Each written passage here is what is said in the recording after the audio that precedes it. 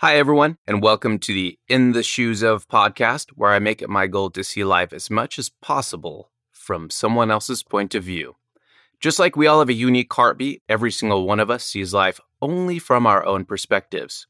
Think about it. Can you see and process life exactly as Elon Musk sees and processes life? The answer is you can't, and it applies to every living conscious being here on this pale blue dot. Hey. Thanks for checking in today for another episode of In the Shoes Of. Today, I have a dude all the way from New Zealand. It's actually not just any dude, though. It is Dr. Sherrod Paul. So Dr. Paul he's quite a few different things. He's an author of fiction and nonfiction, including the book Genetics, The Genetics of Health, which is pretty rad. He's a scientist, a geneticist, an animal biologist, a skin doctor, a university teacher, a TED Talk alumni, a Blue Zone expert, an entrepreneur, and those are just the things that I know about. So who knows what else he's done. In this episode, we're going to talk about a number of different things. We'll talk about, of course, the genetics of health, his fiction books a little bit, some of his TED Talks. We're going to talk about how slaves were picked to be brought over to the Americas. We're going to talk about J.K. Rowling tweets. We're going to talk about mitochondria, how to manage stress, coffee, lemurs, orangutans, golden spirals. I mean, seriously, we're going all over the place here, but believe me, it's well worth the ride. It's a longer ride, but seriously, it's like a nice, long, good road trip along the beach, if you know what I'm saying. Once again, if you have friends or family who are deaf or hard of hearing, please direct them over to intheshoesof.org, where I either have or will have text so that they can enjoy the podcast as well. This podcast was recorded in beautiful Los Angeles, California at the Lux Hotel on Sunset. Sounds kind of classy, right? It was. We didn't pay for it, though. I mean, we parked on a side street because I didn't want to pay for parking. The first question I asked Dr. Paul, of course, is what shoes he was wearing at that moment. They were pretty rad, I gotta be honest. I just got them in Rome. It was funny, I was in Rome and I was directly opposite the Trevi Fountain, and then I saw these shoes. And then it's funny, everywhere I've gone, people have commented on the shoes. Really? It's funny, I was on Good Day or Great Day Washington morning show last week, and the host sent me a Twitter message and he said, "Doc, your shoes were a big hit on our show." That's excellent. So you're a number of different things. A medical doctor, an entrepreneur, a geneticist, a Blue Zone expert. Am I missing anything? I suppose animal biologist, because I work with animals, I operate on them as well. So that's partly gives me an insight into how humanity evolved and what makes us same or different. So quite a few different things, and I want to get to all of them. But first, I want to walk our listeners through the path that led up to that point. Was there a certain point where you knew what you wanted to do and what you needed to do in order to get there? I think the secret, I've asked this question many times, like even my publishers here, for example, they said to me, we can't mention the fact that you've written novels in the US because it may devalue your science because you're the only one who's written fiction, non-fiction, poetry, and medical textbooks.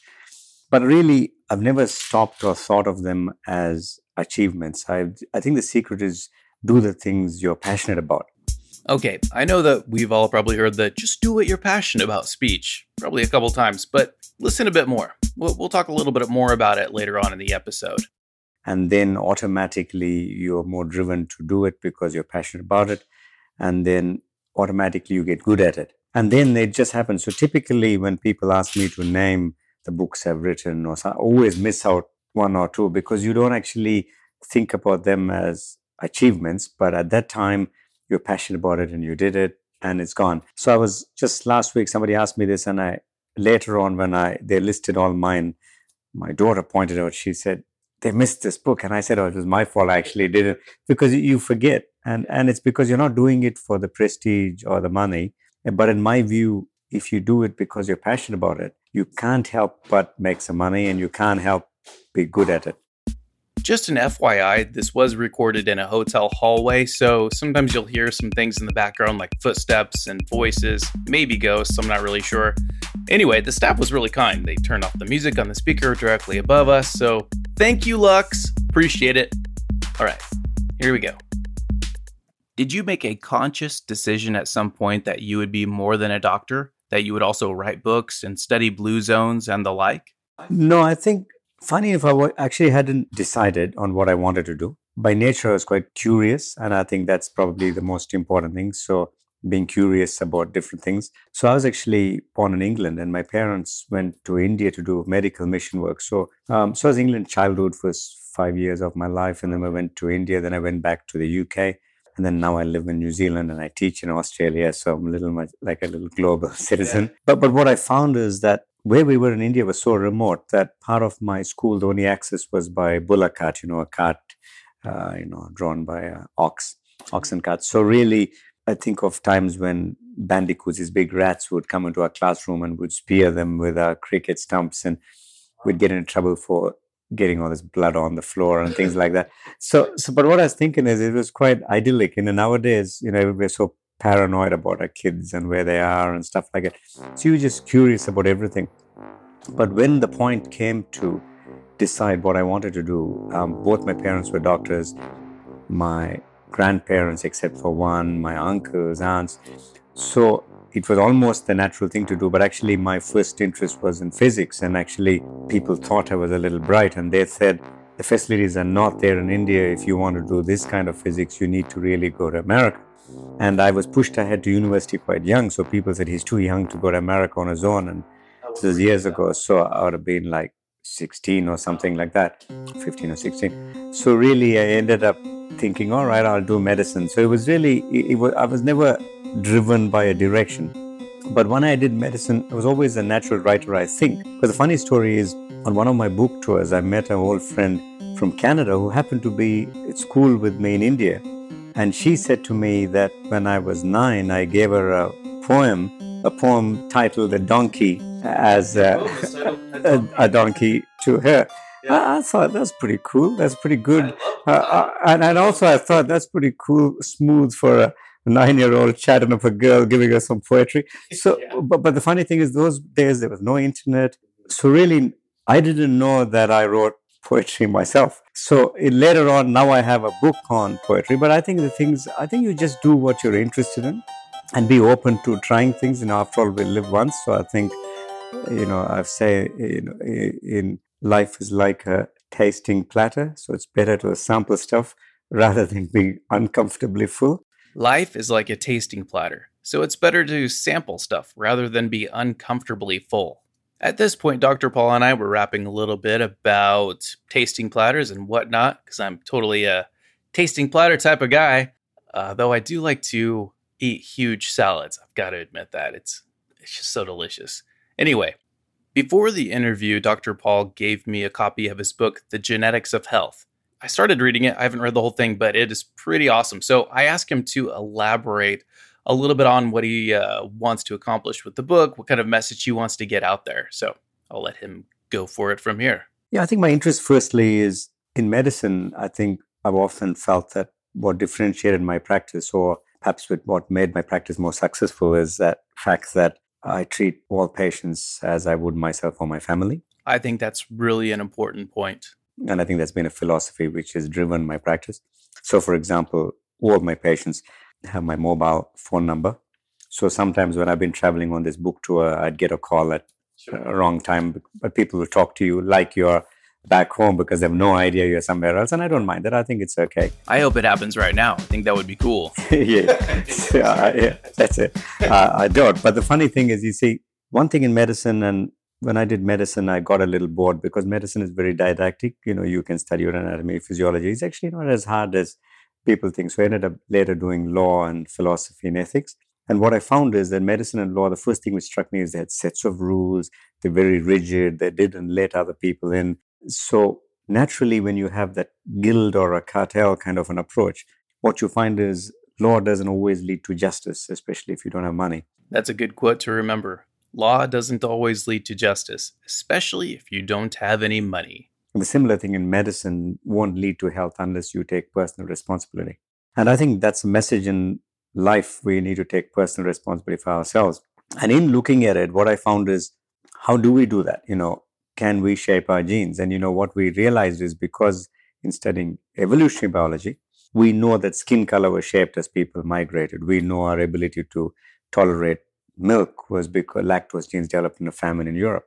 We knew in Asia people were hunter-gatherers, so they were more lactose intolerant. So we can actually explain. So we know that the slave trade, for example, in the US, people were selected based on their saltiness so that they would survive the journey. People actually, the buyers actually licked the slaves, and there are plenty of paintings about it. So all these things created unique genetic types in certain areas. So how do we know what kind of gene type we are? So for a start, the broad general rules, we all know sugar is bad for us, too much salt is perhaps bad for us.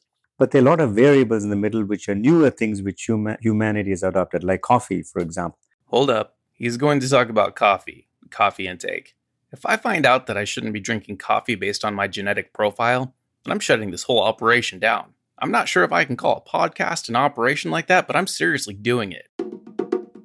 So if you look at medical studies, you'd have some which would say coffee is good, some would say coffee is bad, some would say coffee is okay, so you know what's right.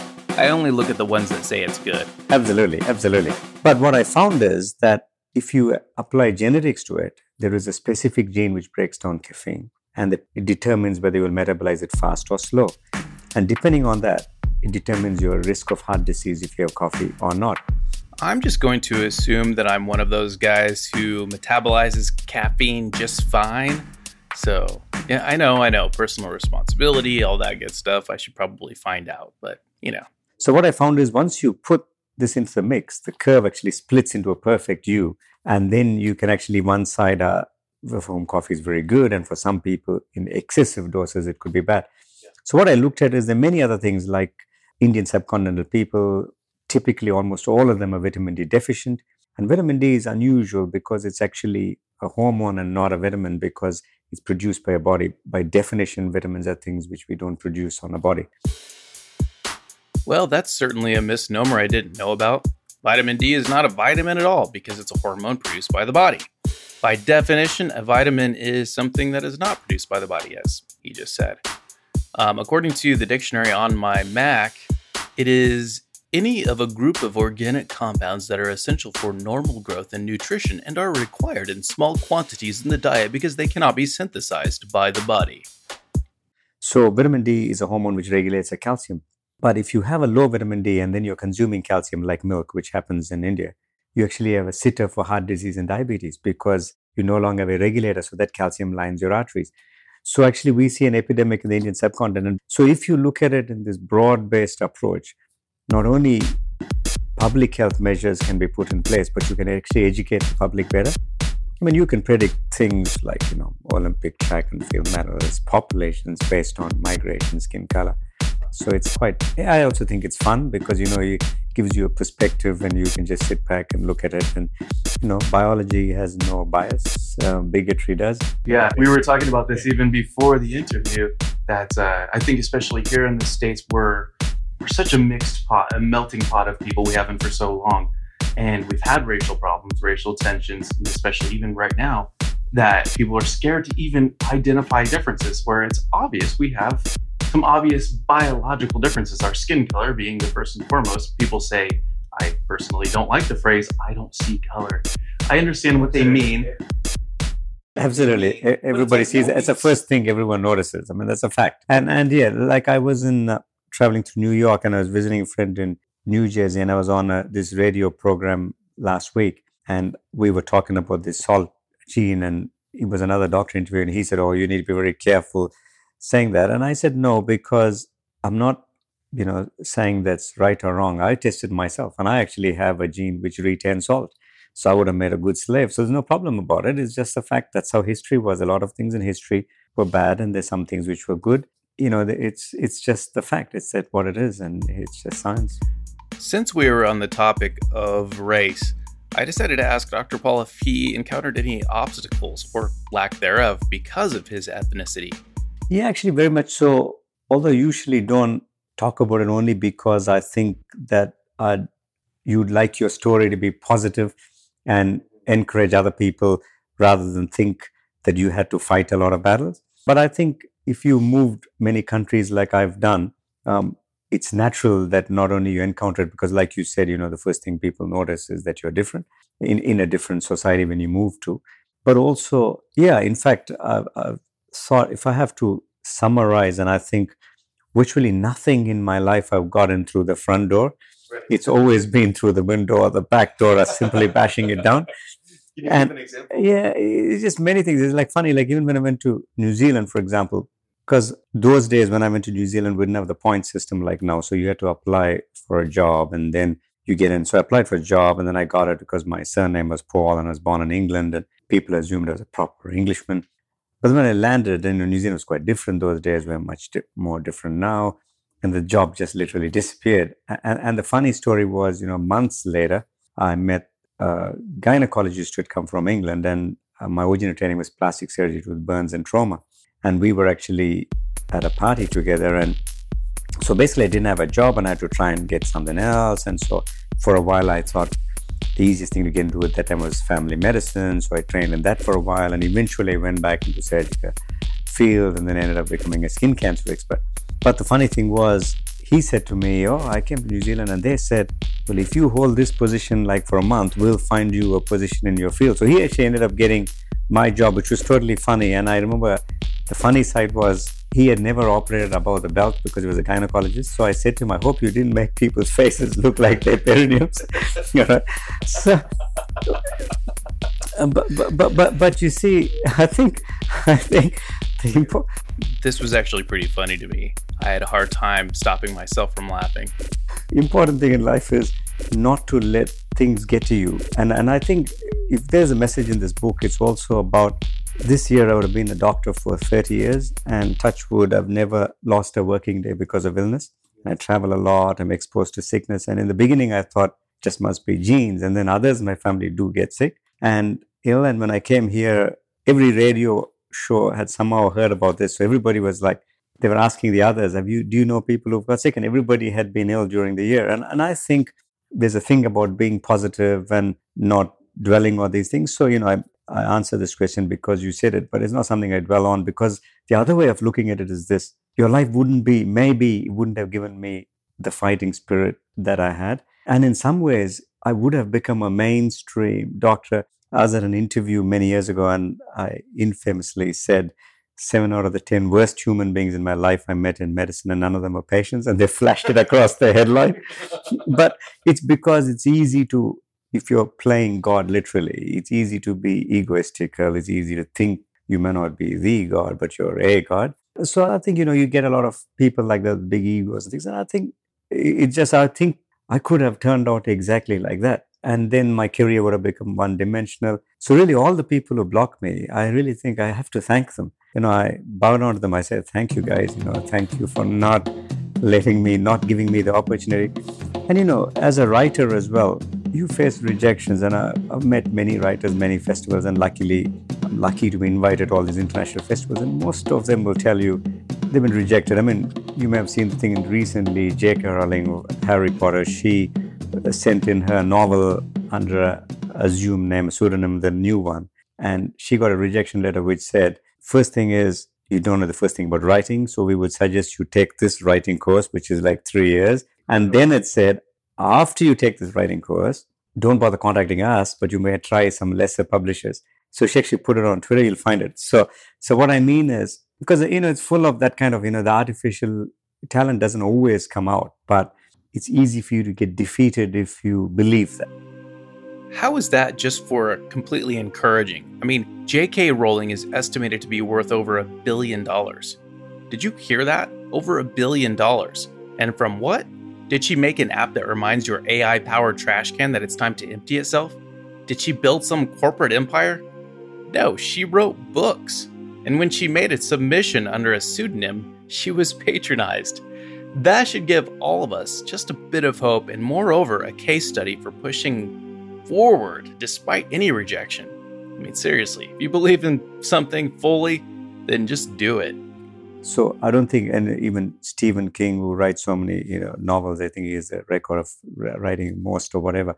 He says that he used to put each rejection slip on his bedside, and eventually it was like an entire wall of rejection slips. I think he had about 250 or whatever. So in life, I think life is not about rejection, but how you deal with it and how you handle that stress. And I think that's the messages, that's part of life. And same with happiness.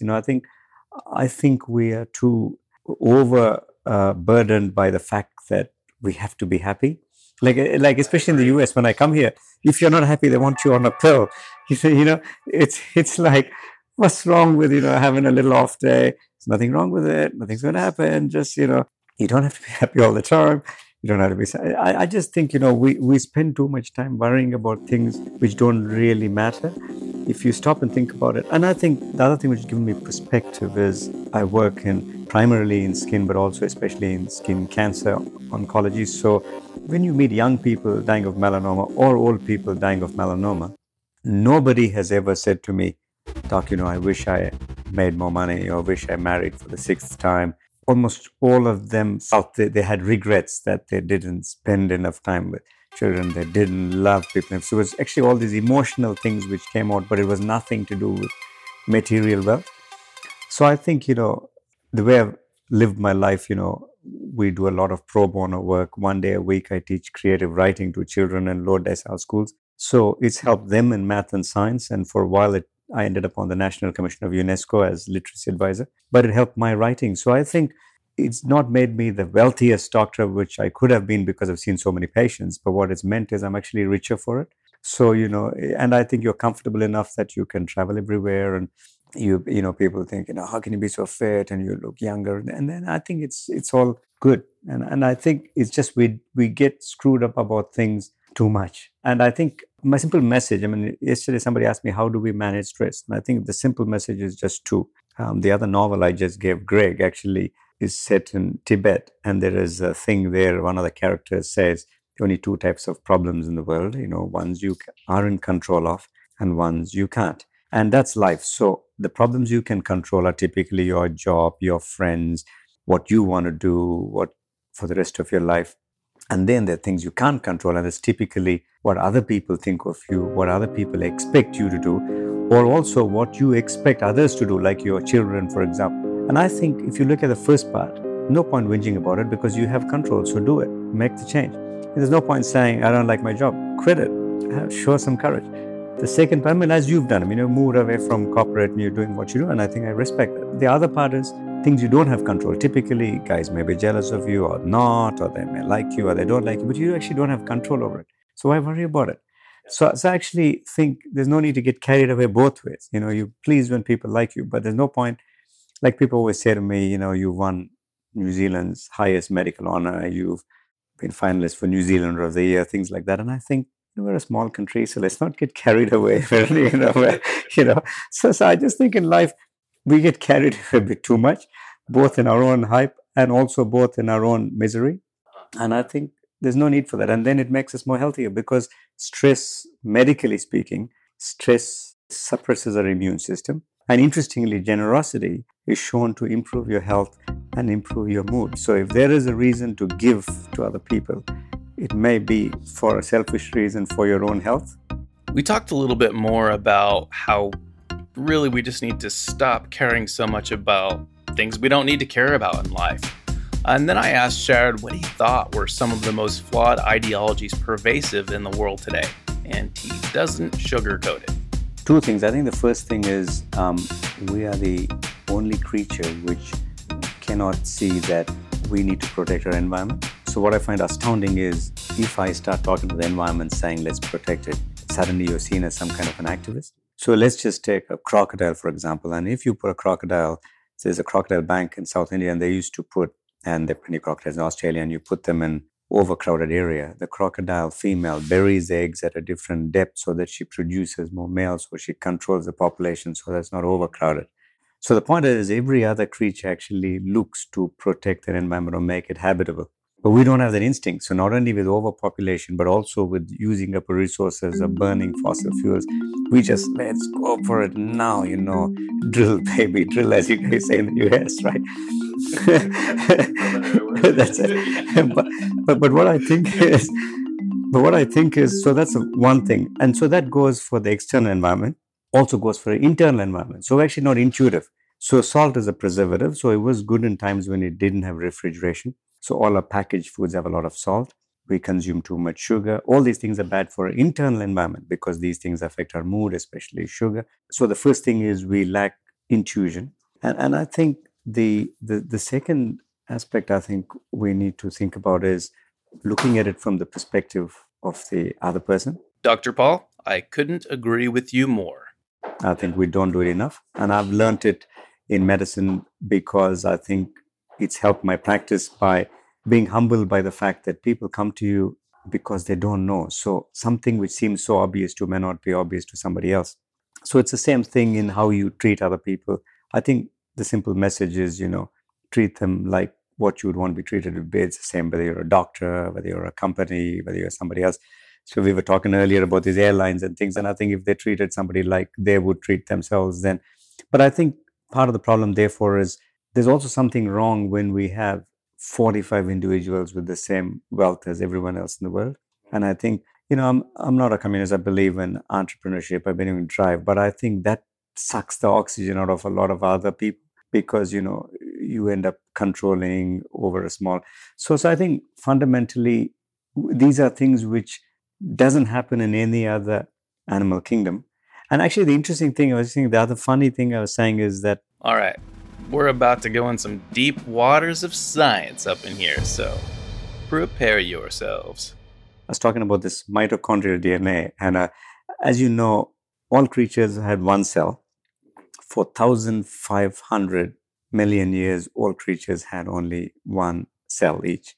And then they clumped together, and then they joined up, and then they started sharing resources, and then some things decided to take on different functions, and that's how we evolved. But these cells needed more energy, so they were independent organisms, mitochondria, which got swallowed up. So mitochondria originally existed as separate creatures, and they're now part of our own cellular system. So mitochondria therefore have their own DNA. And here's what's interesting thing is, because the sperm meets the egg, the mitochondria travels with the sperm because it powers its swimming till it reaches the egg. But fundamentally, finally, in the animal kingdom, we males are useless because we only have enough mitochondria to reach the egg, and then it dies. So the mitochondrial DNA never gets passed on, only from the female. So that's different. So what you know is when people looked at the mitochondrial DNA, I'm full of useless information, but when they looked at the mitochondrial DNA of women in Europe, all women in Europe descended from 7 women. What? I had never heard of this until now. That is seriously interesting as... Right. And all women in Europe. Yeah, descended in 7 women, but 7 different mitochondrial types. But these didn't live at the same time. So because mitochondria is very stable, the DNA, so it may have changed 10,000 years apart or 100,000 years apart, but there are only 7 types. So the funny thing is, if you look at the animal kingdom, therefore the males are generally superfluous because they're just there for reproduction, and mosquito gets killed after it reproduces or whatever. So we uniquely, certain things is we don't have enough role for women. And it's funny saying it as a man, but the truth is that I was saying yesterday, maybe we got to look at this DNA and think, this mitochondria is a lot more stable, doesn't so change. So maybe we need more of the balance, and we don't have that enough. So we're not looking to our own animal kingdom. And one of the things I was saying in this book, The Genetics of Health, is in Australia, the Aboriginal people, and in New Zealand, the Maori, they have a legend about the 7-star Pleiades, the 7-star constellation. And Australia, the story is, there's a jumper man who's like a stalker chasing these 7 women, and he wants to marry all of them, and they run up the mountain and they fling themselves, and they go into and they say those are our ancestors. And what's interesting, what I was pointing out in the book is, we may dismiss the story as bizarre, but how amazing is the coincidence that when you look at mitochondrial DNA, that's just 7. There wasn't 8, there wasn't 9. So there is a bigger purpose to things than ourselves, and I think to some degree we're too caught up in ourselves. And I don't mean it badly or selfishly, but actually, to be honest, I don't actually, like today, this morning I was in Dallas and I came back and last night landed. So when I went to the CBS, she was like, I'm really sorry to travel so much and really appreciate. And I said, no, that's all fine because I'm here to do a job and I want to come here, so it's all good. So if you get a bit of jet lag, so what? It's part of the fact. If I didn't want to do that interview, I'd say no. There are many things I've said no to, and that's fine. The fact I'm here with you is because I want to be here, so I love it. So it doesn't matter if you're a little bit tired or does it matter. But I think we get it. But the other way of looking at it is if I started thinking, oh my God, I'm tired. See, I think most people get jet lag before they get on the plane. Right. Right? No, absolutely. Psychologically. I was going to London last time, and when I landed, and everybody was like, how come you're not jet lagged? And I said to them, the way to deal with it is before you travel, especially a long flight from New Zealand is like 24 hours to London. And what I say to them is, behave like you're in London. So the last day when I'm working, towards the end of the day, I look at London time and I just start behaving like that. So you get on the plane, and if it's night and it's day in London, I just stay up. And then when they want you to have breakfast, I say, no, I'm just going to try and sleep. And the way I look at it is, yes, maybe you can't sleep properly, but as a doctor or a surgeon, I had read about this too, and I've tried implementing it, but I admit that I'm probably not quite as disciplined as the doc here. Anyway, we've got some more good stuff coming up, so stay with me here. I think a lot of our life is worrying about things we don't need to worry about. Like people, it's like today when I came back, somebody asked me I was on KTLA yesterday, and somebody brought me kindly a DVD they had made of it. And they said to me, did you watch yourself yesterday on KTLA? I said, I haven't had time. And they said, oh, it was good. But they said, have a look and see what you think. And what I said is, it is how it is. So I'm not playing a role for someone else. What you see here, the opinions, everything is what you get in the book or what my patients get, what everyone else. So actually, if you, in a funny sort of way, if you try and live your life true to yourself, a bit more authentic, then it's less stressful. So what I find is that because I don't have to put on a show, when I'm on KTLA, I'm not, somebody who's acting a role in life. I am just me. So if I screwed up, and that's okay because I'm not really a professional. I've never had media training, so I don't mind it. So that's what I was saying to them. I don't matter. I don't really mind. I want to do this show and I'm on the TV. I'm talking about the book. I want to promote the book. But if I didn't do as well, you can be critical afterwards. I'm in Washington. I felt I spoke too soft, so I didn't realize that they weren't going to adjust the volume. So you can be critical, but that doesn't mean that's okay. That's how it is.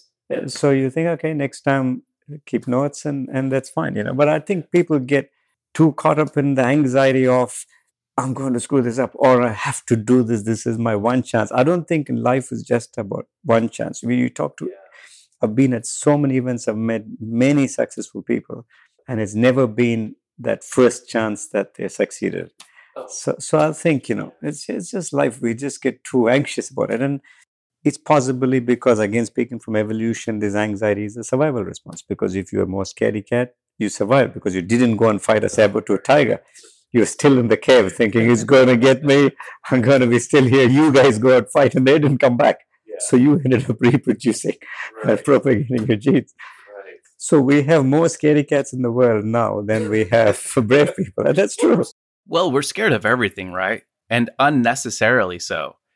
Do you think that we still have a lot of things in our DNA that are just very old and primal that really aren't applicable for today, but they kind of bubble up and create these anxieties when they should really be reserved for, I don't know, a saber-toothed tiger or something of that nature? I do say that in the book we overuse it because we're in traffic and somebody cuts you and we're using the stream response. Yeah. But the other way to look at it is stress is useful in short bursts. So that's why doing certain exercises or pushing yourself a bit is good. Because if you think about the stress response, you secrete adrenaline, which cuts off your arteries a bit so you don't bleed to death. Then you have noradrenaline, then you have cortisol, the steroid. But if you're chronically stressed, so this was actually interesting because when I was researching skin and aging, what I found was a pathway, a molecular level, what we call the NRF2 pathway, which is a stress response, which is an antioxidant response. It's the same for chronic injury, physical injury, emotional abuse, and cancer. So in other words, if you have cancer or you're living in an abusive relationship or you're stressed, you will look older. Or so it was impossible to have bad health and have good skin. And a big part of it was stress because stress also pushes your sugar levels up. So we did studies in medical students, just exam time stress, and it pushes their HbA1c, something we use to monitor blood, up. So I think you're right. Largely we're stressed, but on the other hand, we haven't changed that much. We think we've evolved, but we haven't evolved a lot. So what we've replaced is what you had tribes in the past. Perhaps now you have political parties or football teams. They're just as tribal. If you go to, you go to England, between the football teams, they're just as tribal, they're still thuggish, and you perhaps have, between your baseball teams, your NFL teams, you're probably just as tribal. So I don't think we've changed a lot. I don't think so either. I think it's just morphed a little bit, and we made it a little bit more shiny is all. That's about it. I know there are a lot of people who struggle with stress. I've struggled with it in the past too.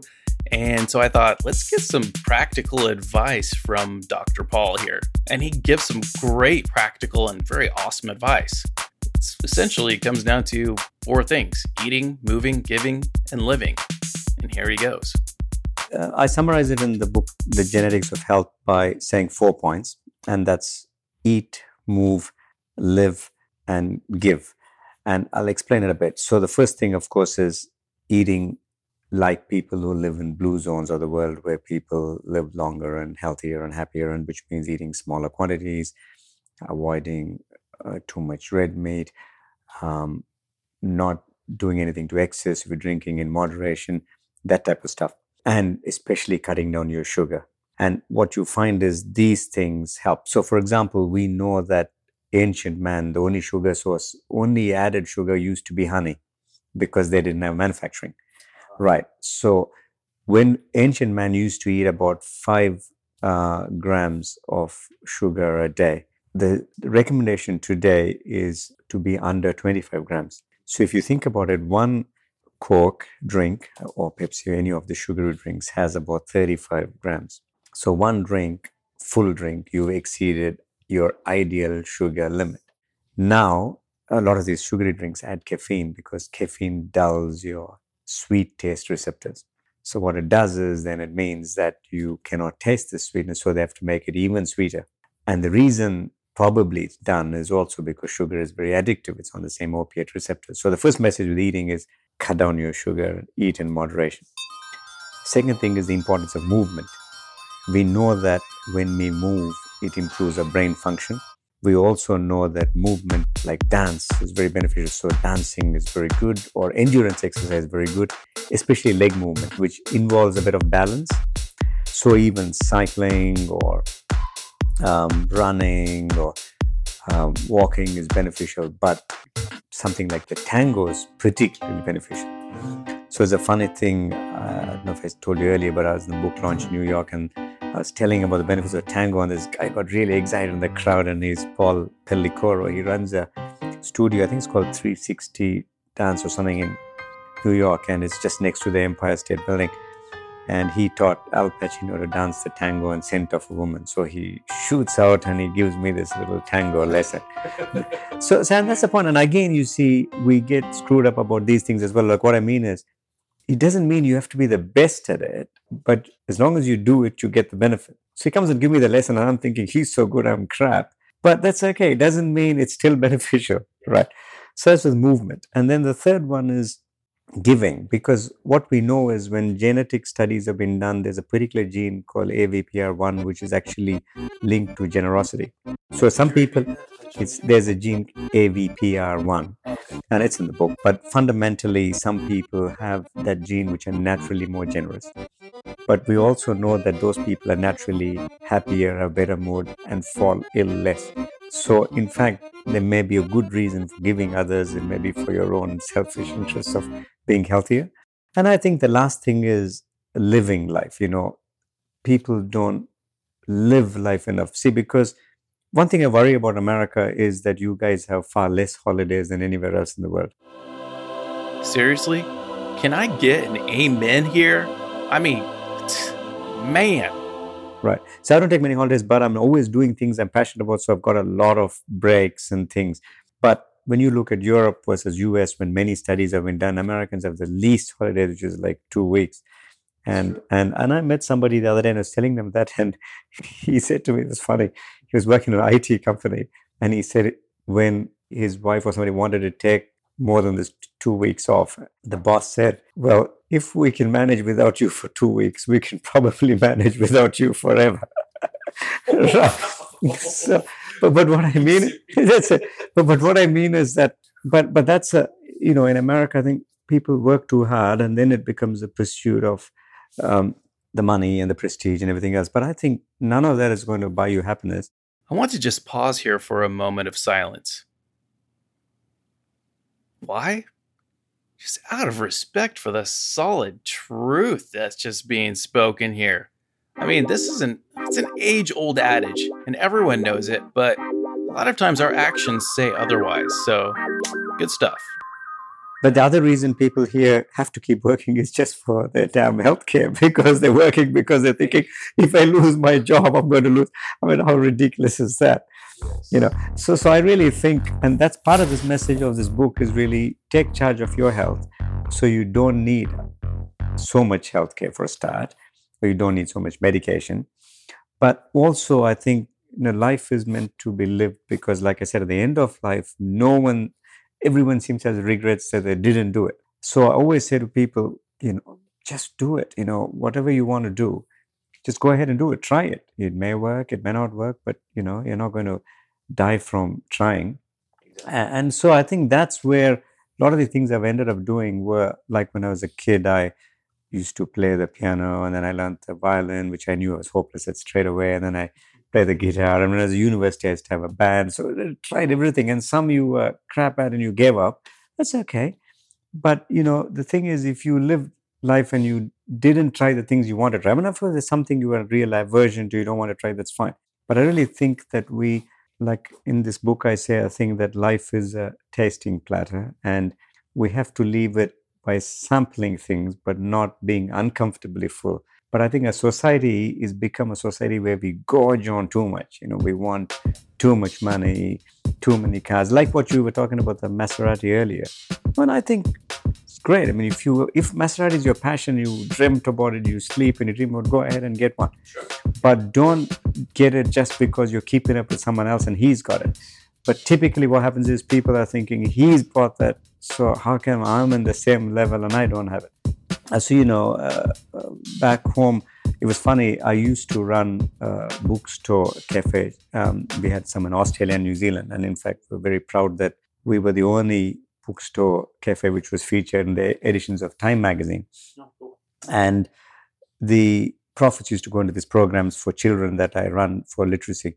But the funny thing is that one day before Christmas, because it's a busy time, I remember in New Zealand, I used to tell the staff that we were finishing quite late. And I said to them, because Auckland's also quite spread out, that I'll drop them home. And I took them to my car, and I just have this Mitsubishi because it takes me from A to B and it does its job.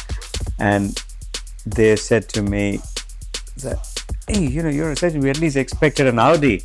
So I said, do you want a lift? I mean, they were disgusted to actually get into it. And because they were young people. And I was like, it was actually reasonably newcomer. What I was saying is that they were like, we wanted an Audi. I said, do you want a lift or do you rather take the bus at night? You said, but what I mean is people have these things. But the way I look at it is this: yes, I could probably afford to get myself a fancier car, but then when I travel, I have to compromise and probably not travel in more comfort. So, you balance and think, what is it that is important? But there's no point getting screwed up about it. But I think, we do get too screwed up about simple things in life. So we sweat a lot about, sweating the small stuff. It's like too much. It's like somebody said this thing about me. If people will say, I'm really angry because somebody said something bad about it. That's fine. And the way I look at it is, if somebody really says something about you that you don't agree with, if it's scientific, that's fine. They have an opinion. If it's not, and they're just saying it because they don't like you, then you're not going to change their mind. So don't stress about it. And I think the point is, does it matter to you? Why should it spoil your happiness? That's their opinion. Precisely. It's not yours. So I just think fundamentally, if you have that kind of an attitude, then you get that inner comfort that, you're pretty calm. It's just funny when you said this, because I was in India recently and was traveling in the north, and even all these gurus in India become high tech. They're putting this Fitbit kind of stuff on you and they're monitoring people. I'm just being curious. I was like, okay, whatever, put one on me and see what it is. And they said to me, your pattern is a meditative pattern. It's like, because I don't have enough time to really just meditate for meditation's sake. But in a funny sort of way, my daily life becomes my meditation. So there's a concept in India where yoga actually means karma just translates to work. So the idea being, when they say it's your bad karma, good karma, what they mean is you do your work, and if you accumulate enough good brownie points, you go up in life, or if you negativity, then you go down, right? But the idea is to escape it. But there's a concept, and yoga just means, like a discipline kind of thing. But there is a concept of karma yoga where your work becomes your meditation or your thing. And I think that's what it is to me. I think coming here, you're busy, whatever, but this is my work. I enjoy it. So I'm actually relaxed. And when I go back, I'm operating on people. Again, I'm relaxed because that's my work. So I think, so everything can be your work. Even your holiday can be your work, but you have to have that attitude that it doesn't. But I think we're too rigid about things. We think this has to be, it's like I'm always doing something on weekends. Somebody emails me, I'll respond, because at the other times I'll be busy. But people are, again, the artificial divisions. No, after Friday, 4 p.m., I'm not going to be contactable till Monday. So people always, when they email me, they apologize. They say, sorry, I thought I'd get your secretary. And I said, no, it's good that you get me, because then it's done. There's not a time delay between my secretary talking to me. So even till today, I get 300 emails a day, but I clear them all. I don't have a middle person, because I think I teach at 3 universities. So we have a lot of student queries, but I think, let me clear it, because it's a simple thing. Sometimes you will give them curt answers and they understand why. So they'll say, do you think I should do this? Can I do this? And I'll say, yes, no, yes, just 3, and that's it. But it's immediately answered, and it's done and dusted. So when I go to bed, I never have to think, oh my God, did I clear that email? Did I do this? And, the publicist for Simon & Schuster here, and she was actually saying that to me. She said that a lot of the doctors who were here, and they didn't have the time zone problem, and she's dealt with others. She said, you do laps around them with your response times. And I said, that's only because I just want to get it out of the way, because if I'm doing a lot of guest editorials, somebody wants an opinion on this. I said, let's do it, because there's no time. Just get it out of the way. Then you don't have to think, have I done it? And I think that's the secret to time management. Don't keep a backlog. Out of curiosity, and perhaps just for my own benefit, I asked Dr. Paul to elaborate a bit on how to utilize proper time management practices. Because honestly, I don't know how he gets all of the crazy things he does done in a work week. It's mind-boggling. I think the biggest thing is 2 things, like we were talking about, is really, one is making sure the thing you're doing is what you want to do, that you're passionate about. Oh, wow. That's the first thing. And the second thing is not keeping a backlog. And then the third one is, and then the third one is not getting stressed about it, but seeing the bigger picture of it. So for example, when I finish here, I go back for 3 weeks at work, and I'm fully booked.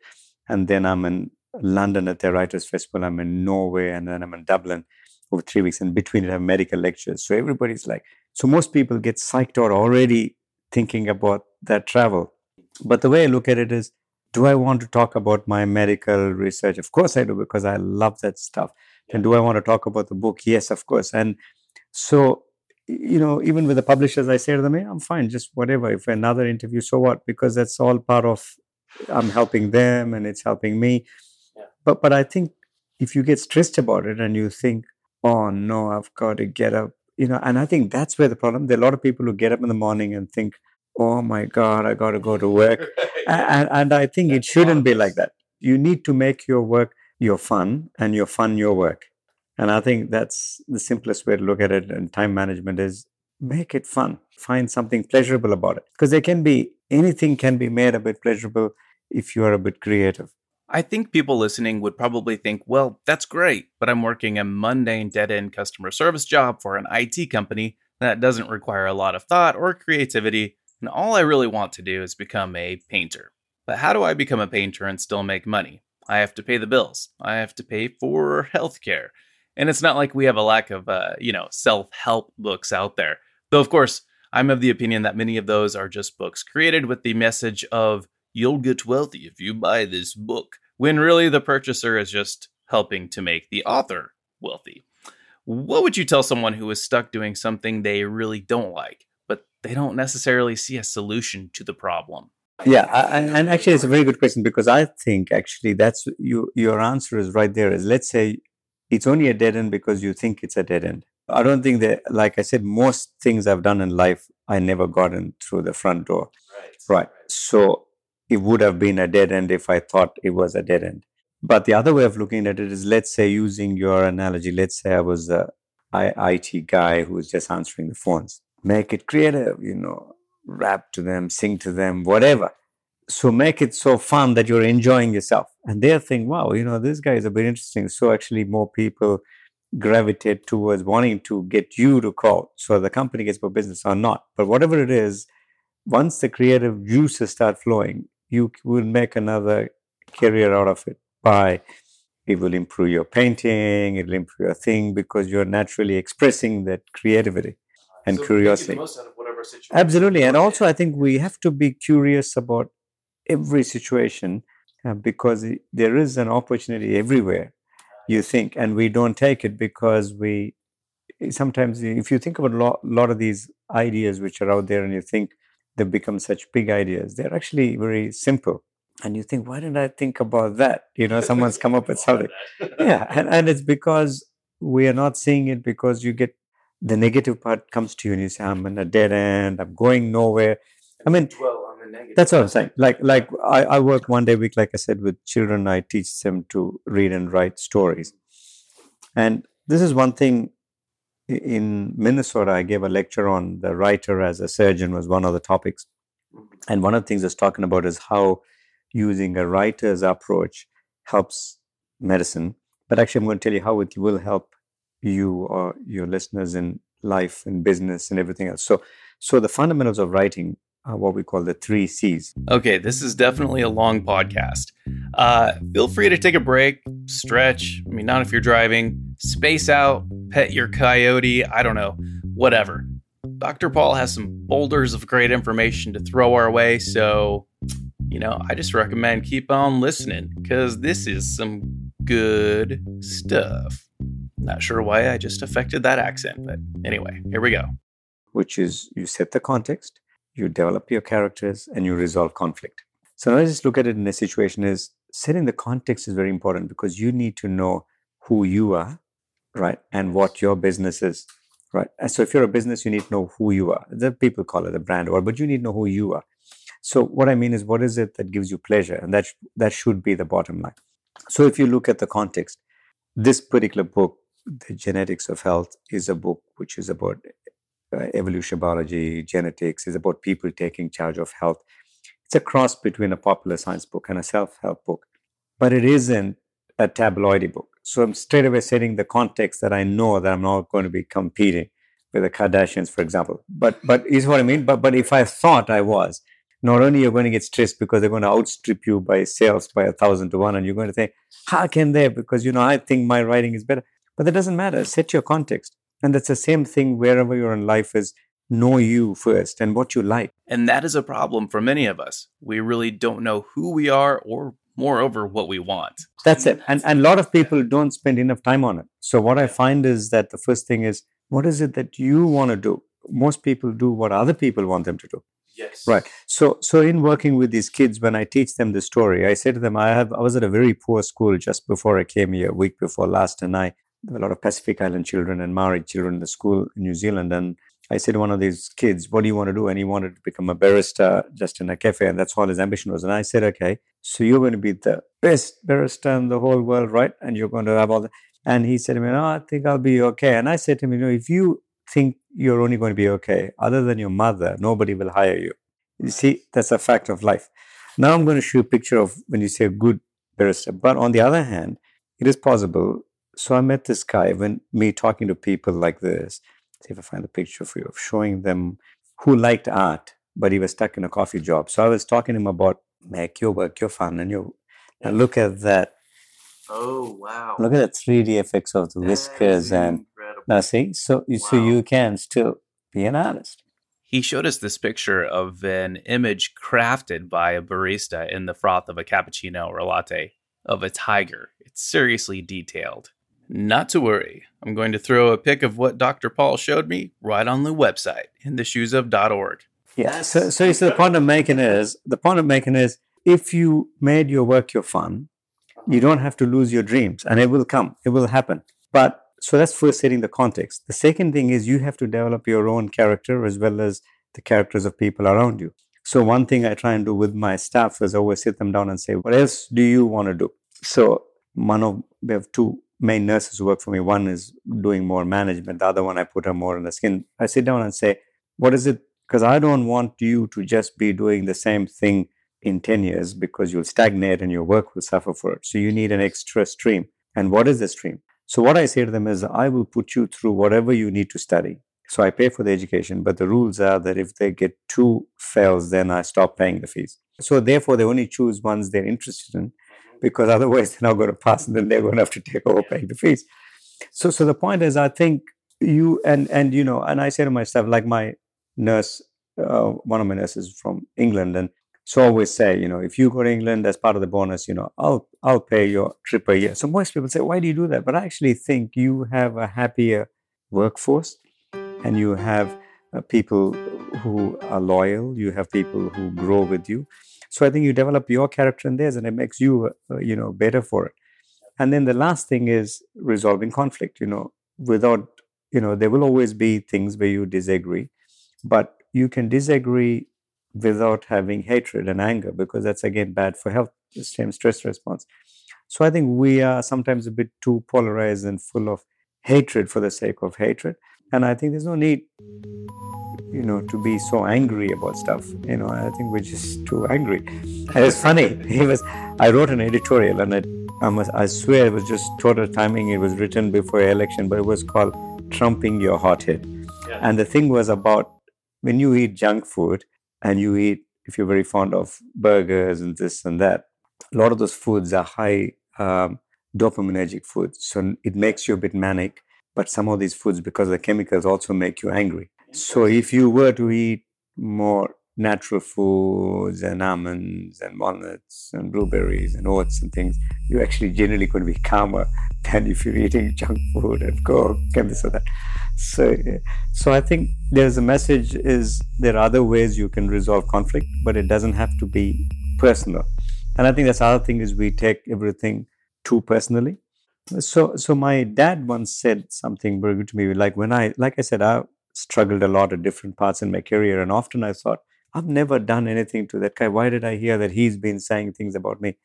Right. And my dad said to me that, just think about this. If you were a failure, nobody would be talking about you. Yeah. Right. And so that's a good way. When somebody says something bad about me, I think I've earned it. So that's it.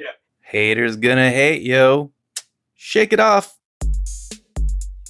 I then asked Dr. Paul what he was most thankful for in life. I'm just thankful to be able to live life, to do the things, you see, because we don't realize how we are the fortunate ones in life. So I say this to my staff as well, like sometimes the receptionist, like you said, this is the thing with the front desk job. And she'll often say, and I got to answer the phones, and she's getting stressed. And I often say to her, I said, just stop and think about it. We are the fortunate ones because there are people in the world who have no meal for a whole week. And there are people in the world who are dying. Like I get patients in 20s who got melanoma and they're dying. And the fact that, you can be healthy, and you can be happy, and when you learn to find happiness, I think there's nothing greater, because this is our only chance in life. And I think this is one message I've often felt is because the world is getting more polarized, even in religion. And one of the things is, whatever you believe in, let's just say you're Judeo-Christian or Islamic, and you believe in heaven or hell. If you're Eastern, Hindu, Buddhist, Shinto, you believe you get reincarnated. Or you're greeny atheist, you get recycled by earthworms. But in all these three, the truth is, as Jeremy, Greg, you're never going to come back in this form. Whatever religion doesn't believe, you may have an afterlife or you may be born as something else, but you are not going to come back as you. So that's why I think that we get too screwed up about other things and take things, but why? So I'm thankful for being able to live life on my terms. And what I like is the fact that if I'm coming to the US, I can choose to come how I like, travel how I like, do the things I like.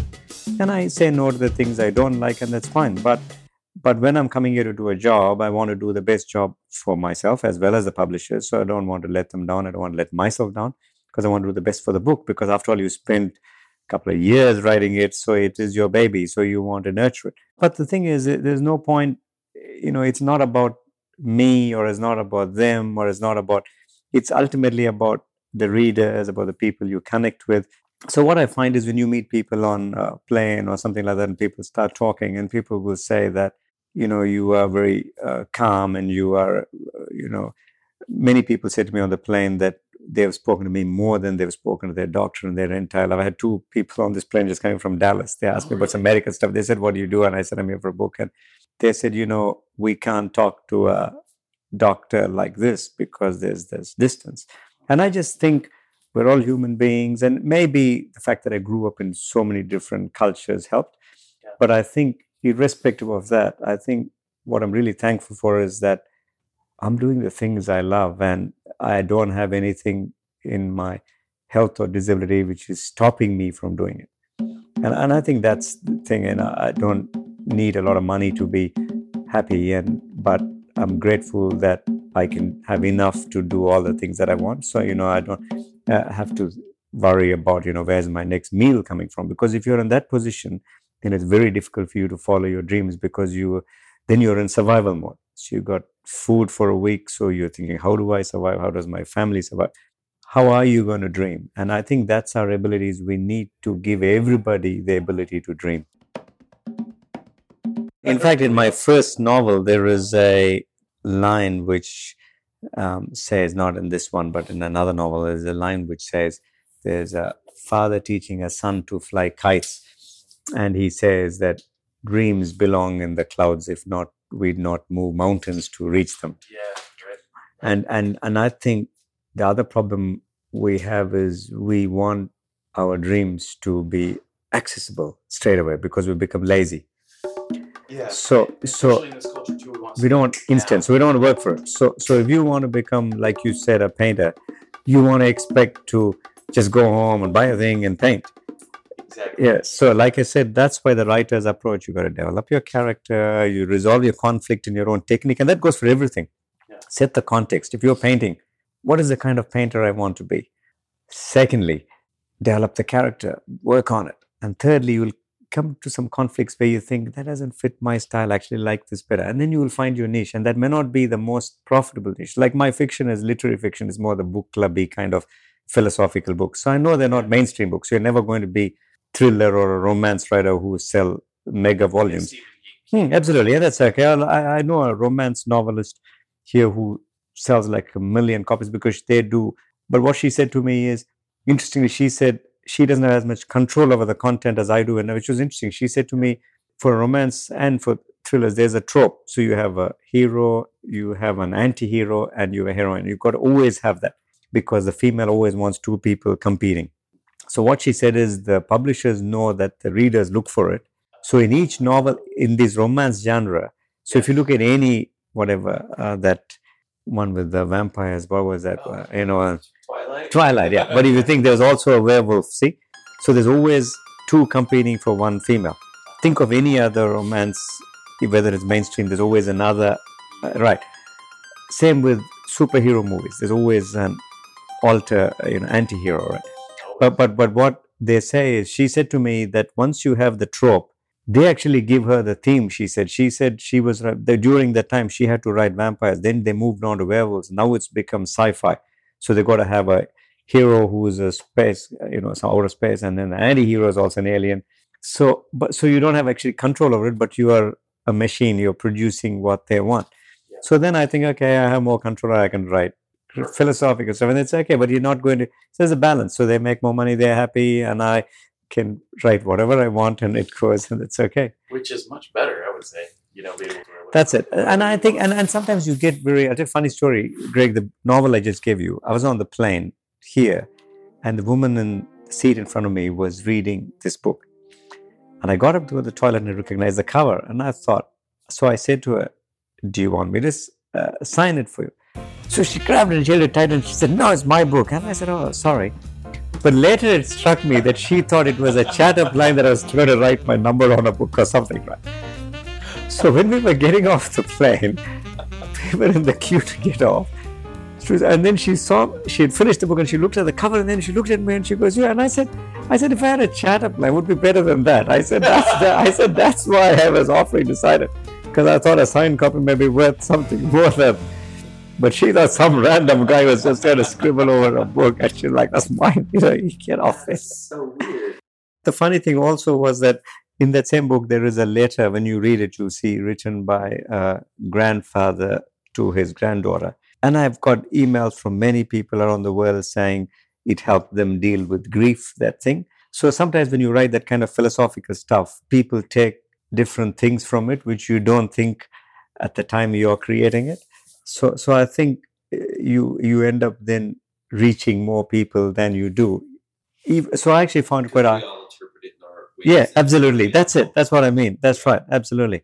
Because that's the beauty of art. Some people like some, and that's the thing about setting the context. So that's why, and the context you set is really for you, not for other people. So I'm not worried if some people open it and think this is not a thriller, I don't like this kind of writing, and that's okay because you straight away know they weren't in your context. Precisely. And that's okay. Precisely. So same thing that painter, like Da Vinci wouldn't worry if somebody likes modern art because he's doing different, and that's okay. Yeah. And I think we don't define ourselves enough, and that's why we don't even know who we are. The question you got to ask yourself is that if this was your last day, would you think that you've done everything that you want to do, right? And I think at this point in time, at any given point in time, allowing for time and age and everything, I've done everything that I want to do because I've never not taken the chance. I've never said, no, I'm too frightened, I'm too this, I'm not going to drop time.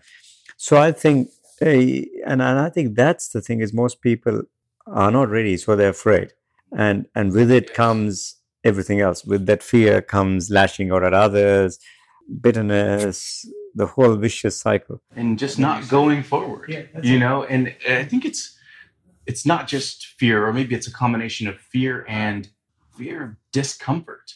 We're so addicted to comfort that it keeps us from like, well, no, I don't want to do this or quit this job or even maybe you have the hunger, but it's just like, nope, I don't want to sacrifice this. But that's what I'm saying. But most people you speak to, be it in business or art or everything else, they've been rejected, they've had setbacks. They work very hard for their dreams because that's why it's a dream, because it's got to be unreal. Exactly. If it's real, it's not a dream. That's it. Dr. Paul is now going to talk to us a little bit about a conversation he had with the author, speaker, etc., Malcolm Gladwell. It would have been cool to have been a fly on the wall for that conversation. And this was like, I was in Dublin with Malcolm Gladwell, and we were talking about it because, and he was saying that, like when they were looking intuitively, when you look at athletes and things, like he wrote the 10,000 hour rule thing and that outliers. And what he was saying is, it didn't matter whether you were a Federer or you thought you had no tennis talent. It still roughly took about 10,000 hours till you became the world's best. And if you had some natural ability, maybe 9,500, but not by much. So roughly it took 20 hours a week. So about 4 hours a day, which is 20 hours a week. And then we have, 50 weeks, so 1,000 hours a year, and it took 10 years. So if somebody like a Nadal then practices 8 hours, as all these tennis guys do, so they shorten it to maybe 5. But that's the time it takes on court. So if you don't put in those hours, you don't see the results. And that's the same with everything. And I've said that, and funnily enough, I was saying to him that when I started my own practice in 1996, so it was funny, like if I was calculating my actual operating time in the OR, I probably reached about 10,000 hours because I do a lot, maybe in 2006. And funny, in 2006, I was just at a conference, and this university in Australia offered me to chair the department. In Vienna, they asked me to be the head of the World Congress for my specialty. And these things just started happening. And suddenly I was like, I'm not even contacting these guys. Why are they suddenly coming to me? Because you naturally build that up. One last thing I want to show you guys is this is my latest research. This is what I spoke about at the Mayo Clinic. Okay. And this is something I'm very fascinated about. All right, now stuff is going to get crazy. We're going to delve into some pretty fascinating stuff. including some recent discoveries and innovations made by Dr. Paul himself. Seriously fascinating when he was explaining all of this. So I developed a new device which measures skin tension. So if you think about surgery in 1861, so I sort of invented two operations. But what happened in 1861, there was a guy called Langer in Vienna who punched little holes in cadavers, in corpses, and he looked. Then if you made round slits, they sort of pulled in certain directions because they were the sort of cleavage lines. So he marked them out, and those formed the basis for surgical incisions. Right. So till today, in 1861. Oh, okay. So since then, everybody's been virtually using these lines, and with some modifications, but by and large. But then I came up with a concept that his thing were low load lines because he just made little holes. Whereas when you cut big things out like I do, then the tension is not relevant because the interplay between elastin and collagen is different. So I made a device which is a computerized tensiometer. You put it in and it measures the tension before and after you cut a wound out. So that was published in Nature, which, as you know, is quite a respected scientific journal about that. So the next thing I was looking at is, so in Vienna, Langer's original lines, if you look at the scalp particularly, Langer's original lines run like that. Okay. And what I call best lines, because biodynamic excisional skin tension lines run like this. Mm-hmm. So actually in Vienna, they've been, when I go for this conference next month, I'm giving a lecture in Vienna where Langer spoke 150 years ago because it's the first time somebody is giving a new theory on it. So they've asked me to come and speak on it. Good, yeah. So the funny thing is, the other thing I do is like operate an animal. So that's me getting this lemur down to check a tumor on its tail. Again, I'll have some pictures up for you. So that's why I think my life is so bizarre, because I've been at these events with all these big people, and then I'm operating an animal, I'm operating this, I'm writing books. I think it's crazy, and that's why I think I'm so fortunate. So this orangutan is in the Auckland Zoo, and she couldn't hang anymore properly because she had a contracture. So that was me operating on her and fixing her hand. Yeah. Now here's what happened, but this is how the curiosity. So while I was operating on this lemur and while I was operating the orangutan, I was thinking to myself, looking at the hair, how come they haven't got the spiral, like the hole on this wall? They don't have it like we do it.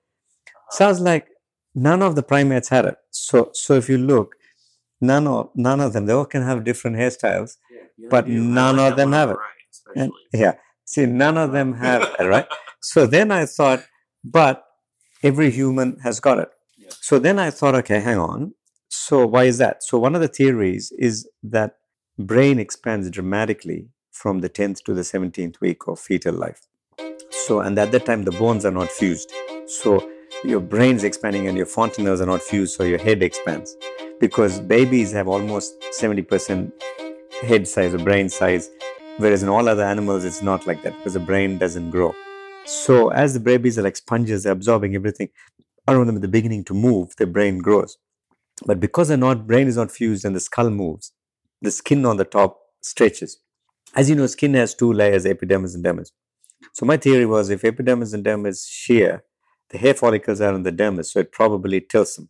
So I do spend a lot of time thinking about the useless things in life. Like no one makes money out of this kind of a thing.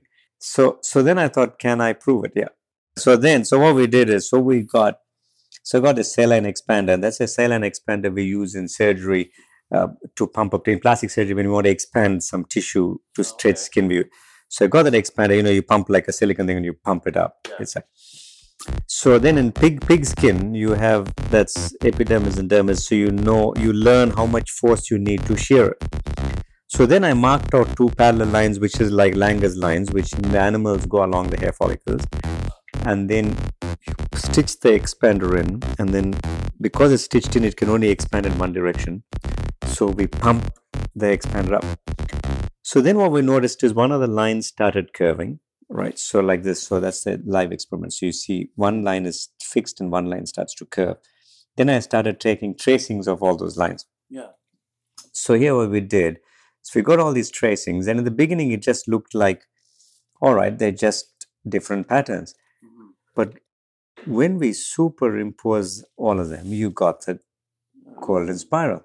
Interesting. So then I thought, okay, so that's nature. So what's interesting is if you pumped it up slow, you didn't get the golden spiral. It's only when you expanded rapidly. So then I thought, okay, let's look at flowers, because some flowers are spiral, some don't. So it turns out that only the ones which open fast do, and the ones which open slow don't. So that's nature's pattern for rapid expansion. So funnily enough, my paper was published in PLOS, there's me, talking about why we have this pattern only in galaxies and hurricanes and not in piddly rain showers, and why. So the paper was actually titled Golden Spirals and Scalp Balls, Nature's Own Design for Rapid Expansion. So that was published by me just about a year recently. So anyway, so then I said to myself, okay, there's a corollary of it. If that is nature's pattern for expansion, could I use that pattern to expand skin myself? So if I'm cutting out something and there's a hole, typically if the hole is big, people end up putting a skin graft. So they shave skin, but then it looks bad because it's got a bit of hole. So we thought if the scalp wall pattern is really that spiral, so I then tested conventional methods of closing versus using the golden spiral on pig skin using my device. Then we found traditionally this is how people used to cut it out, and they used to try and move skin down, but it was quite tight and sometimes you need a skin graft. Yeah. So I then started using the golden spiral, and I even developed a cheat way of drawing it by using surgical ellipses. So you can draw that and ignore one and then you get a thing. Then you don't need a compass. And then, so we can see that's a skin cancer I cut out, and I can just use the golden spiral boxes and close it. So that's live. And then we ended up, so this paper was published. This is a new operation now. It's called the golden spiral flap. Oh, wow. How using nature's own design to develop a new surgical technique. So that's my new operation. Yeah. Then I wasn't finished. So then I thought, okay, so we've got this. Yep. And this is what I was speaking at this Mayo Clinic. And I said to them as surgeons, this is where they would have stopped. They would have said, we've got a new operation in my name. That's the end of it. But I thought to myself, why do we, if each one of us has this pattern as humans and animals don't have it, is it different between twins? Because that's the first thing you look at is then you know, is it individual or not? So guess what? We looked at twin studies and every twin has a different pattern. Right. So it's like a fingerprint. So then we thought, okay, if twins have a different pattern, then I thought, let me look at right-handed versus left-handed. Is there a difference in pattern? But there wasn't. Right? Okay. I'm telling you, no, I'm saying. No, I looked at it, but there wasn't. But twins all had a different pattern. Yeah. So then I looked at language dominance. Like was there people who speak many languages as one? Is there any difference? There wasn't. Now, here's what's interesting. The only people who have abnormal patterns are schizophrenics. Right. So what's interesting is that means something is happening to the mother between the 10th to the 17th week, which is causing an abnormal expansion. Whatever it is, and that's for someone else to find out. I'm just giving the seed. Yeah. Right. Now, here's what's interesting. So then when I looked at schizophrenics and that abnormal pattern, then I took one step back and went back to, and this is funny way, because of being curious, I don't work linearly. So you go. So I went back and I looked at, okay, what happens when I stretch skin? Let's look at the molecular level now. Forget surgery, forget nature's pattern, forget schizophrenia. Let's look at a molecular level. What happens at a cellular level when I stretch skin? There is a chemical secreted called epidermal growth factor, and it makes the epidermis grow. So sometimes we use it when you have wounds. We make artificial epidermal growth and put it so that it can grow more skin, like after burns, for example. So then I thought, if this is the case and schizophrenics have got this abnormal pattern, they may have abnormal epidermal growth factor. So we studied the blood levels of schizophrenic, and guess what? They've got elevated epidermal growth factor.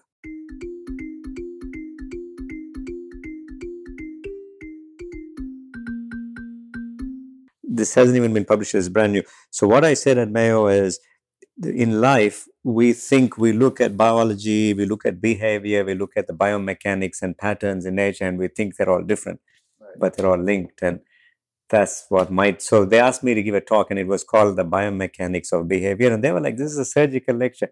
Why is it called like that? And so my point was that, so that is my latest one, which I was excited about because it is so different from anything that they had heard that they couldn't even understand where I was coming from. That's definitely different. Were there any cases where you found that a person with this pattern turned out to be indicative of them having schizophrenia later on?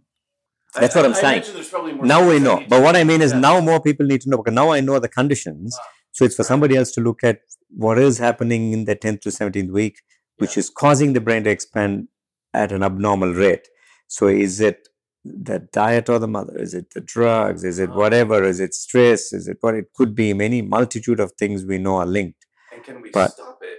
That's what I'm saying. We should, Yeah. and the other way of looking at it is if we know that they've got elevated levels of epidermal growth factor, rather than putting them on these toxic drugs, can we improve it by just reducing their epidermal growth factor? You see, so there are many, 2-3. I'll show you this poster they gave me in Minnesota. It's a funny one. That could potentially help a lot of people. Absolutely, No, but yeah. what I mean is, it is so, the linearity, it wasn't linear, it was so insane. I think if you're like, why are you a surgical thing? Why are you talking about schizophrenia? Like, guys couldn't, it just went, even though everybody was a grand rounds thing, I could see half of them were like, where is this going? Where are It's you like, going, doctor? That's it. like, not many people get very close to animals when they work with. So I was operating on this orangutan, and a year later, she recognized me. I had operated on her face, and I went in, and then she charged out of it was in Borneo in the jungles. So typically, because people don't go near them because they're very strong. Like I said, humans, we've evolved weak. So people just left me and they ran off. And then, of course, she just came and grabbed me and sucked my cheek in her mouth in a kiss. And it was a half nervous smile. But you look at the eyes and everything. Like, not many people get that kind of a picture. Wow. Look at that. So, That is look at the eyes on it. It's unbelievable, isn't it? Wow. Is that rolling? In being curious, charting my own path, you've got things which, say, like Oxford University, people think, wow, Oxford. So 2 years ago, they said, when we come here, we would like you to come for dinner. So I said, all right. So when I was in London, give me a lecture somewhere else, and I went to Oxford for a dinner. Yeah. Then I went there, and this big plaque up like this, and I didn't realize it was for me. It was So, actually for you. yeah. So I went in there, and they were, and they ambushed me because I went in there, and of course, luckily I was all dressed up. And then they were like, the warden got up, and then he said, "Now Dr. Paul would like to say a few words." And I had no speech prepared. I had nothing. So, and that's what I said to him. I said, "This is an ambush." I said, "Okay, 5 seconds. Then, all right, I'll do." So what I said to them is, I said, I'm not going to talk to you about science and this and that. But when I went to school in a bullock cart, there used to be, that bull was colorblind. And India being a land of extremes in those days, there was an Audi. There was no car tracks, but there was an Audi. And the bull being colorblind, we always charged the Audi. So I always got to school ahead of the Audi. Oh, really? Right. So about 2 years ago, HarperCollins actually asked me to write my autobiography. And I started writing it. It was actually called The Bull Who Dreamt He Was a Lamborghini, because, the Lamborghini's emblem is the bull, right? So, and it was a story about my life's been like that. You just go for it. But then I actually pulled the plug on this. The reason the book didn't get published is because I said to them, I don't think it's interesting enough, the story, so I don't want to publish it. So I returned the check they gave me. And they said, no one has ever given us an advance back. And I said, here's the first I'm going, because I don't think I'm not ready to do it. So I didn't. So I ended up telling them the story about it, and about saying that, how, because there were mostly there were faculty, but there are some students, and what I was saying is that inner purpose, you have, is everything. I wanted to get Dr. Paul's opinion on just metaphysical matters, what he thought about mysticism and religion, and how he kind of coalesced science with that aspect of life that's a big part of humanity. His answer was really super cool. I think there are two things. One is, as a scientist, you tend to be more rational and trying to look for the explanation and things. But we have to also understand that a lot of the stuff is still unknown. Right. So like these golden spiral I was talking about, I've found an answer for that. But there are many other things we don't know. Right. So with that means, if you don't know for a fact, then you have to be open to the possibility that there is a greater force or there is not. I mean, it can be both. So the way I look at it is like this, is like in this genetics of health. The reason I bring it up is when you look at DNA, we have DNA, and then the DNA have genes which they express. We have roughly about 30,000 genes. So we share about 90% with worms. They have roughly about the same number. Yeah, something like that, right? Yeah. So the issue is this, is that, the DNA by nature is double-stranded, right? And so therefore it's confined inside the nucleus, so it's very stable. To my previous book I explained, but the RNA, which is single-stranded, can get out of the nucleus.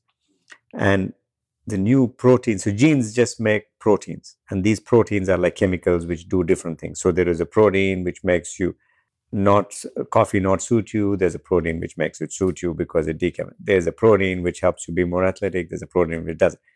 But sometimes by your actions, you can turn on and off these switches. So now when you look at outside the cell, all the energy comes from the mitochondria, and these proteins are manufactured in the ribosomes outside the cells. So when these RNA comes to the DNA and it takes the messages and it takes it out to these manufacturing centers, there are many parts of the DNA which used to be called junk DNA, which because they weren't used to make protein. So that's it. So till now, scientific books used to call them junk DNA. But now we know that only less than 10%, 2 to 10% of a DNA is actually used to make protein. So the rest of a DNA has templates because they're cut and put in, but they're not being taken by the RNA. So you've got different templates to do various different things. But so it's almost like recipes. You've got many recipes, but only one or two see the light of day in a restaurant. Wow. So about like potential. So what we don't know is that we actually don't know how a lot of these other ones are turned on or what doesn't. We're learning some things. So what's massive about it is, so if you look at it in that context, and then you look in the context of the bigger picture of life, there are a lot of things we don't know, and a lot of things maybe one day we will know a lot more. But even with us mapping the genome, and we know the structure of it, but we still don't know 90% of stuff. What the hell is it there for? Because we can't explain it. Right. Yeah. So I think as a scientist, I just look at it that you're open to the possibility that if you can't explain that there may be something else. But, so therefore I'm not religious, I'd say people, because I say all this, I would say if you had a definition, it would rather be more spiritual rather than religious. But I don't believe in organized religion, because I think then you have a set of rules and then you become tribal about it, because you start thinking, what denomination are you, what's this and what's that and everything else. But I think, so that's my only, I don't think any answers are unique, but I think there is a lot in my own field which you leave open to possibility. Is one day the answer may come, and then it may be more rational. What you're talking about here reminds me a lot of the neuroscientist David Eagleman. Have you heard of him? I've heard of him. I haven't read his name. Yeah. He's very interesting and coined the term possibilianism. On the one hand, he's all about hard science, and on the other, he very readily admits that we can't possibly know everything about the universe. So he believes that there are a multitude of possibilities. Because a lot of this, like our brain even, we use very small proportion of a DNA. We use a very small proportion of it. So, but it is evolved for some purpose. We know it. We may eventually figure it out. It's like this, the spirals. There are plenty of books on the golden spiral being symbols from here and there and various things. It's really just a pattern for rapid expansion. So the more I looked at it, things which are pumped up slow, you get no pattern. That's why you only see it in hurricanes and galaxies. They're all expanding rapidly. But a piddly little rain shower, you're not going to see a golden spiral pattern, because it's not expanding rapidly. So you'll be able to find that article as well. So it's like what I mean is, if you just did golden spirals and put my name, that article comes upon nature's expansion pattern. So it was published just recently. In fact, when it was published, actually one journalist from Washington, he rang me and he wanted to do a story about it for a science thing. But then he said, then he wrote back to say the editor said that this is science for science's sake and people may not be interested. So they weren't covering his time to do it. So he ended up not doing it. Oh, really? But I had a thing here. He was some guy from Washington here. So he was like, I think it should be in the mainstream public arena of understanding this thing. And I said, I think it's good for people to just think about these things. Yeah. I think you're onto something there. Even though many of us laypersons won't necessarily understand all of the complexities involved in the process by which scientific conclusions or hypotheses are derived, I think it's well worth it for the general public to have more of a keen interest in these matters, as opposed to, say, maybe what our favorite celebrities are doing, things of that nature.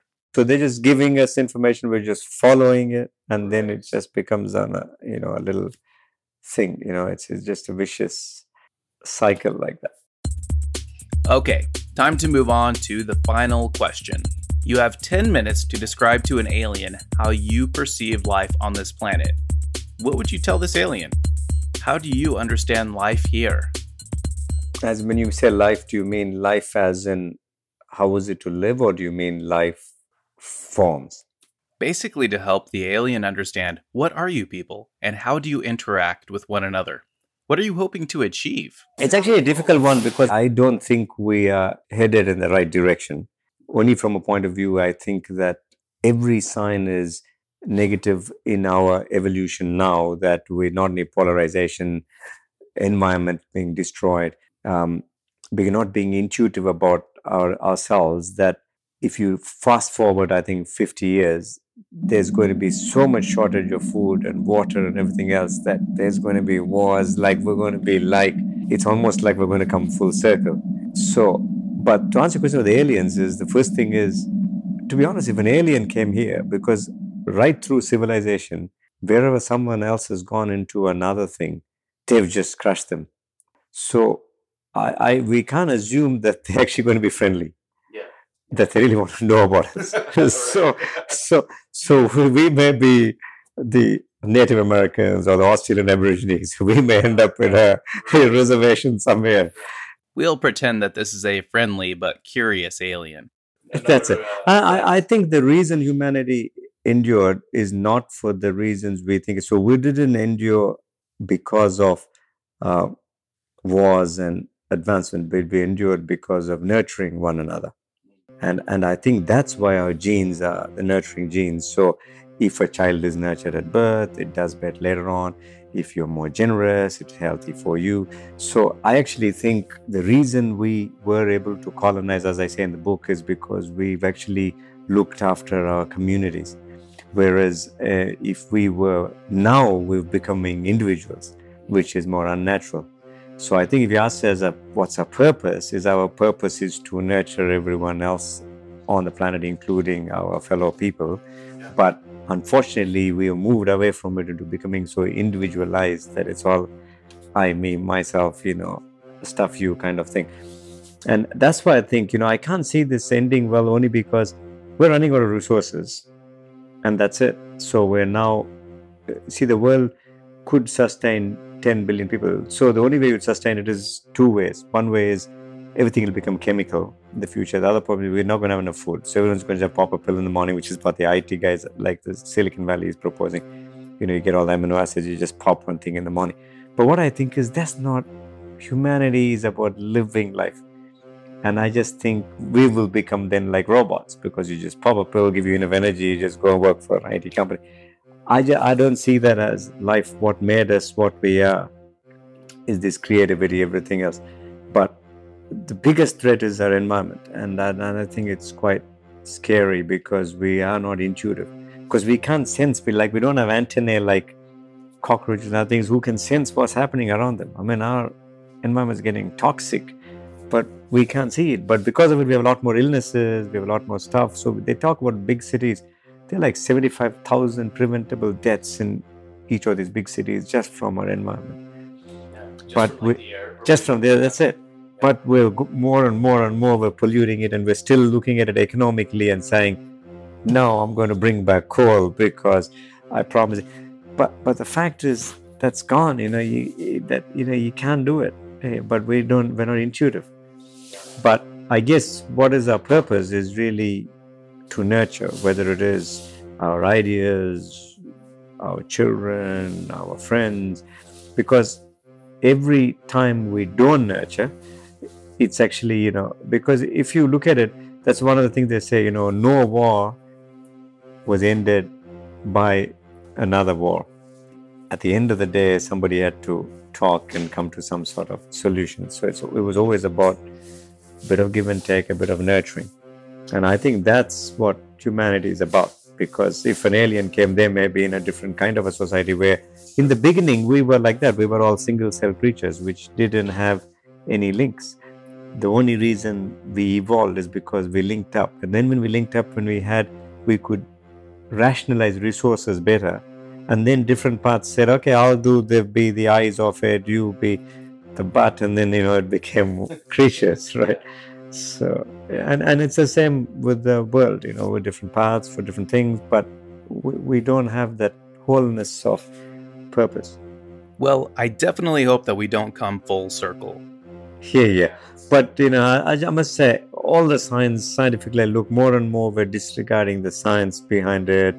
More and more, we don't see what's happening. Yeah. Well, that was an intense discussion. I hope that you got a lot out of it, just like I got a lot out of it. And Greg, the camera guy. By the way, we're going to have video of this interview at some point, probably. My goal is midsummer. We'll see. If you want to learn more about Dr. Paul, you can go to his website at drsharadpaul.com. That's DRSHARADPAUL.com. drsharadpaul.com. Hey, thank you so much for checking out this episode of In the Shoes Of. If you like or don't like the podcast, feel free to leave a review or reach out to me. My email is jnickel@intheshoesof.org. I'm Jeremy Nickel, the host and producer of the show. Until the next time, see you later.